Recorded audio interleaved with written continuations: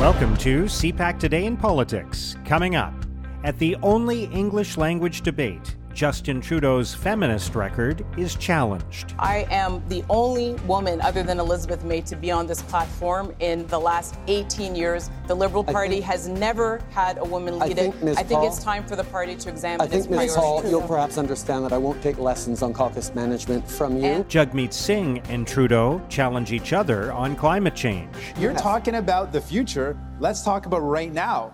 You had 6 years, and you've got the. Let me finish. Climate. You've got the worst track record in all the G7 after 6 years. How can people trust you? And Trudeau calls out Erin O'Toole over vaccinations. Cannot rebuild the economy until we get through this pandemic. And unfortunately, Mr. O'Toole, who says he wants to get all of Canada vaccinated to 90% in the coming 2 months, can't even convince his own candidates to get vaccinated to 90%.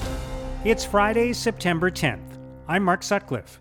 Let's get right to the top political stories from the campaign this morning. We're joined by National Post columnist John Ivison. Good morning, John. Morning, Mark. What did you think of the debate?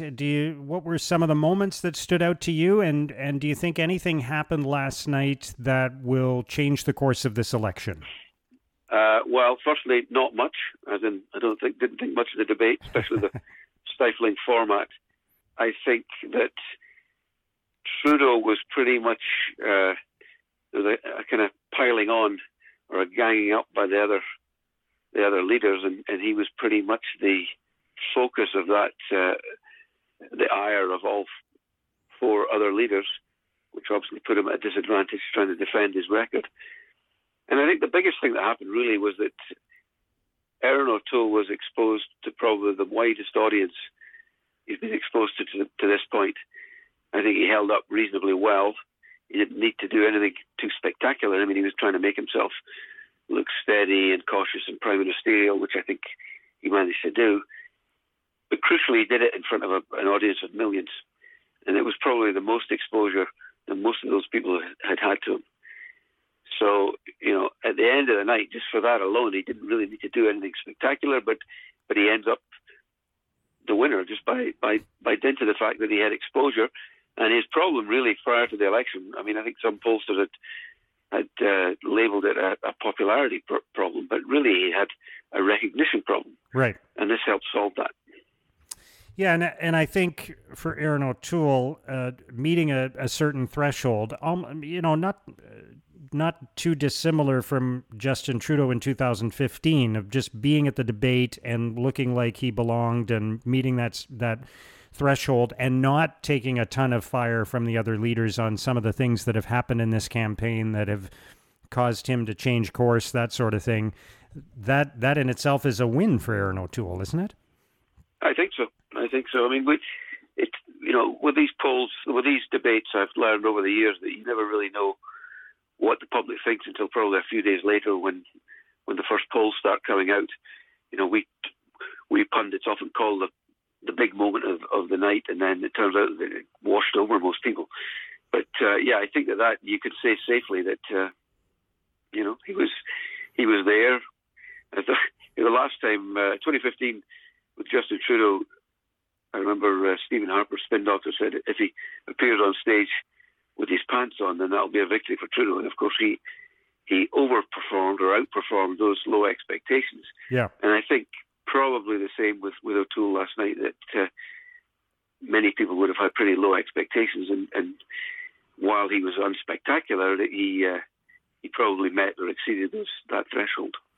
So where do you think that leaves us in this campaign? Because coming into the debate, the polls seem to suggest it was very close between the Liberals and the Conservatives.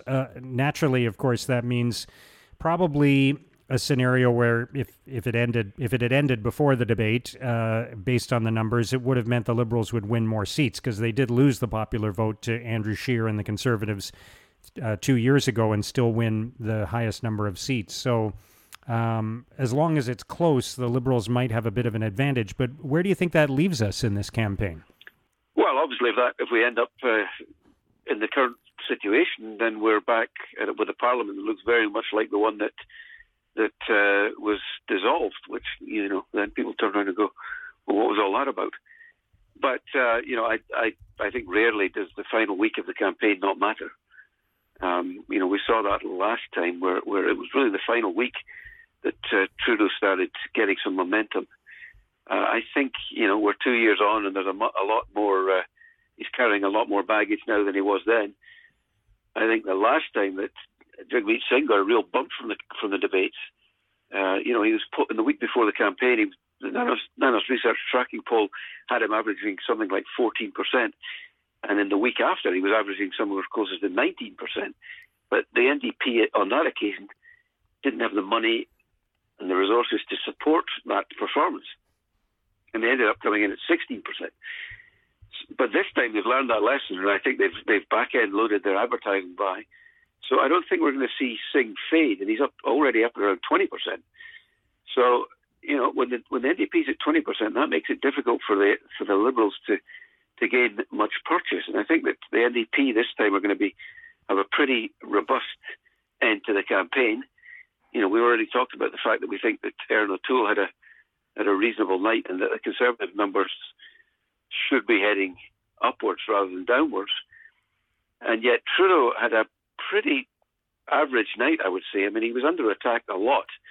And, he had to resort to one line where he said one of the enemies of progressive politics is cynicism, when somebody was trying to attack his record. I think people are pretty cynical about the Liberal record. I mean, we had Singh, Yves-François Blanchet, Annamie Paul, O'Toole, all attacking the 6-year record of the Liberal government, and the idea that better is always possible. Right.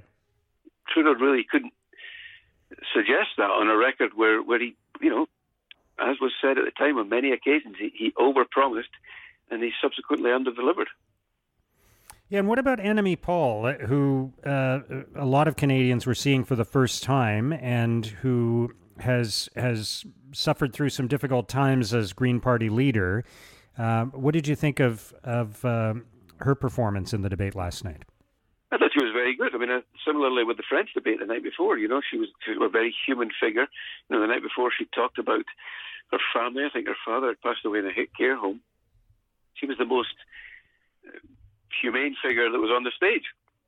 Last night she started talking about sexual misconduct in the forces and said she didn't think that Trudeau was a real feminist. And she conjured up the names of Jane Philpott and Jody Wilson-Raybould and said, you'll perhaps understand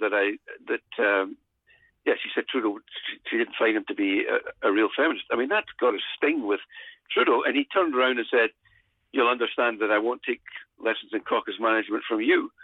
And he was referring to the former Green MP who crossed the Liberals, Jenica Atwin. It was a pretty good, sharp response from Trudeau, but it wasn't exactly the response of a feminist who had, respected the fact that there was a strong female leader on the stage there. And I do think that most people who knew nothing about Annamie Paul prior to the debate, other than what they'd read in the press, that she was, a leader whose caucus had pretty much deserted her, and the party tried to kind of oust her. And yet then they see this figure who was very much at home on the stage, I think has probably come out with most reasonable people thinking she's an excellent candidate for Green leader. All right, and finally, John, just some quick thoughts from you on the fact that Quebec Premier François Legault made some comments after the debate, the French language debate on Wednesday night, saying that, he was very critical of Justin Trudeau and said he thought Erin O'Toole would be easier to work with. What impact do you think that will have? Well, I think it's huge in Quebec. I mean, Legault's very popular and trusted among Quebecers. And while he kind of hedged his bets a little bit by saying he's not happy on O'Toole reneging on the $6 billion the federal government has agreed to give Quebec for daycare, he said he thought it would be easier for Quebec to gain more autonomy on things like immigration from a Conservative government. I mean, that's an endorsement in all but name. It wasn't quite as explicit as O'Toole would like, but it was clearly much more favourable than than what he said about the Liberal Party. And it's pretty well known that he's not a fan of Justin Trudeau. He thinks that Trudeau intrudes into provincial jurisdiction far too often, which, that's typically the Liberals' worldview, is that they need to do everything, and that any money they give to the provinces has to be tied to results. We see this with health transfers. The Liberals are going to give health transfers, but there's often conditions attached. Same with housing and immigration. So, I think that's a pretty big deal, and it probably gives Quebecers license to vote Conservative, which I think is we saw that in the last election when somebody like Obama comes out and gave progressives a license to vote for Justin Trudeau by endorsing him. And people who were inside the campaign tell me they could see the spike in their numbers immediately. So this can do nothing but help O'Toole, and it certainly can't hurt him. All right, we'll see what happens in the final week of the campaign. It's going to be very interesting. John, thank you so much for joining us today. Thank you, Mark. That's John Ivison of the National Post. Because this is about all of us. It's about our families, it's about our community, it's about standing up for our fellow Canadians. Now, here's what political columnists and commentators are writing about today. In an editorial, the Toronto Star argues, on vaccines, the Liberals are getting it right. The Star writes, no doubt the Liberals were holding their finger to the political winds and sensed the growing frustration among the majority of Canadians who were fed up with those who refused to get their shots. The Liberals did take too long to arrive at their current position on mandatory vaccination, but they are firmly on the right side of that issue now. In the Globe and Mail, Robin Urbach argues, if you don't like Erin O'Toole's position on something, just wait a few minutes.